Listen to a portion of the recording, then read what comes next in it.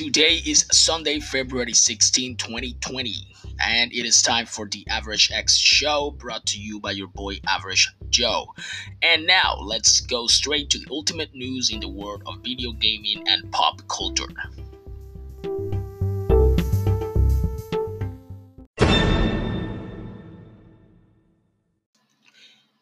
E3 2020 is on the corner, and now we have a full list of the exhibitors that are going to be there. Now, Bandai Namco Entertainment said it's going to be there, Bethesda, Capcom, Hori, Microsoft, and Dreams, Nintendo, Nvidia, Oculus, Sega, Square Enix, Take-Two Interactive, Ubisoft, and Warner Brothers Interactive. We all should definitely check out the latest drops that both of them dropped on February 14. One of them is Dreams, which is a new ambition game for the developers of Little Big Planet, and it finally launched on the PS4 on this February of 14. While the title has been available for early access since 2019, this month marks the official worldwide release. It is a very interesting concept. Now, in other place, we have Street Fighter V Championship Edition that dropped on PS4 and PC the same day as Dreams, February 14. So, a new version of Capcom's acclaimed fighting game, retail for $30, is the Championship Edition that comes back with all the DLC released for Street Fighter V, minus the Fighting Chance and the Capcom Pro Tour.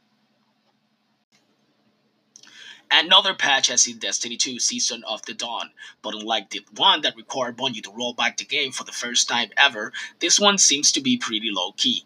The 2.7.1.1 update makes a couple of fixes to Item Banner and the Eververse store to deal with some issues that were annoying a lot of us players, but it doesn't carry any more title or game changes. If you haven't pre-ordered Resident Evil 3 Nemesis yet, know that Amazon pre-orders is not gonna charge you until the item ships, but you can pre-order Resident Evil 3 now for the new price of $49.94. So this is a great opportunity if you haven't grabbed yours yet. So go check it out. As we all should know by now, Sony showed off the logo of the Consumer Electronics Show for the new PS5, revealing its official name as the PS5. So, Sony didn't quite point out a specific price point quite yet, and they said that they're watching the competition. So, we know that the PS5 is not going to be cheap, but we stand by for more information. For all of you Pokemon fans out there, Pokemon Home is now live and it is available to download on the Nintendo Switch, and it also has a mobile version of it. It is a cloud-based subscription service which actually allows you to transfer Pokemons from previous games into the Pokemon Sword and Shield. This is very awesome companion app that we should all check out. Ladies and gentlemen, this is a great time to be alive and a greater time to be a fan of Masters of the Universe. The Netflix animated He-Man show has an amazing cast, and now it includes Mark Hamill as Skeletor. The cast has the power. By other part, Harrison Ford has said that there's a new Indiana Jones movie in the work and it begins shooting in about 2 months. What about that?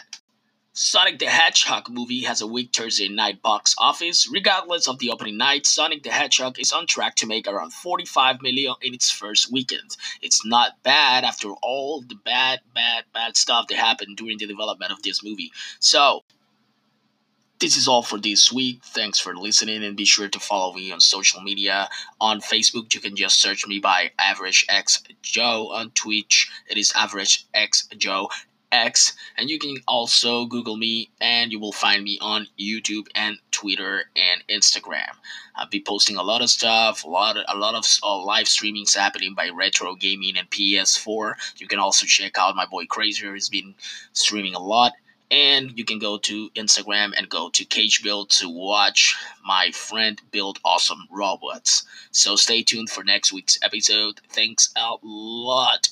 Don't forget to follow or subscribe.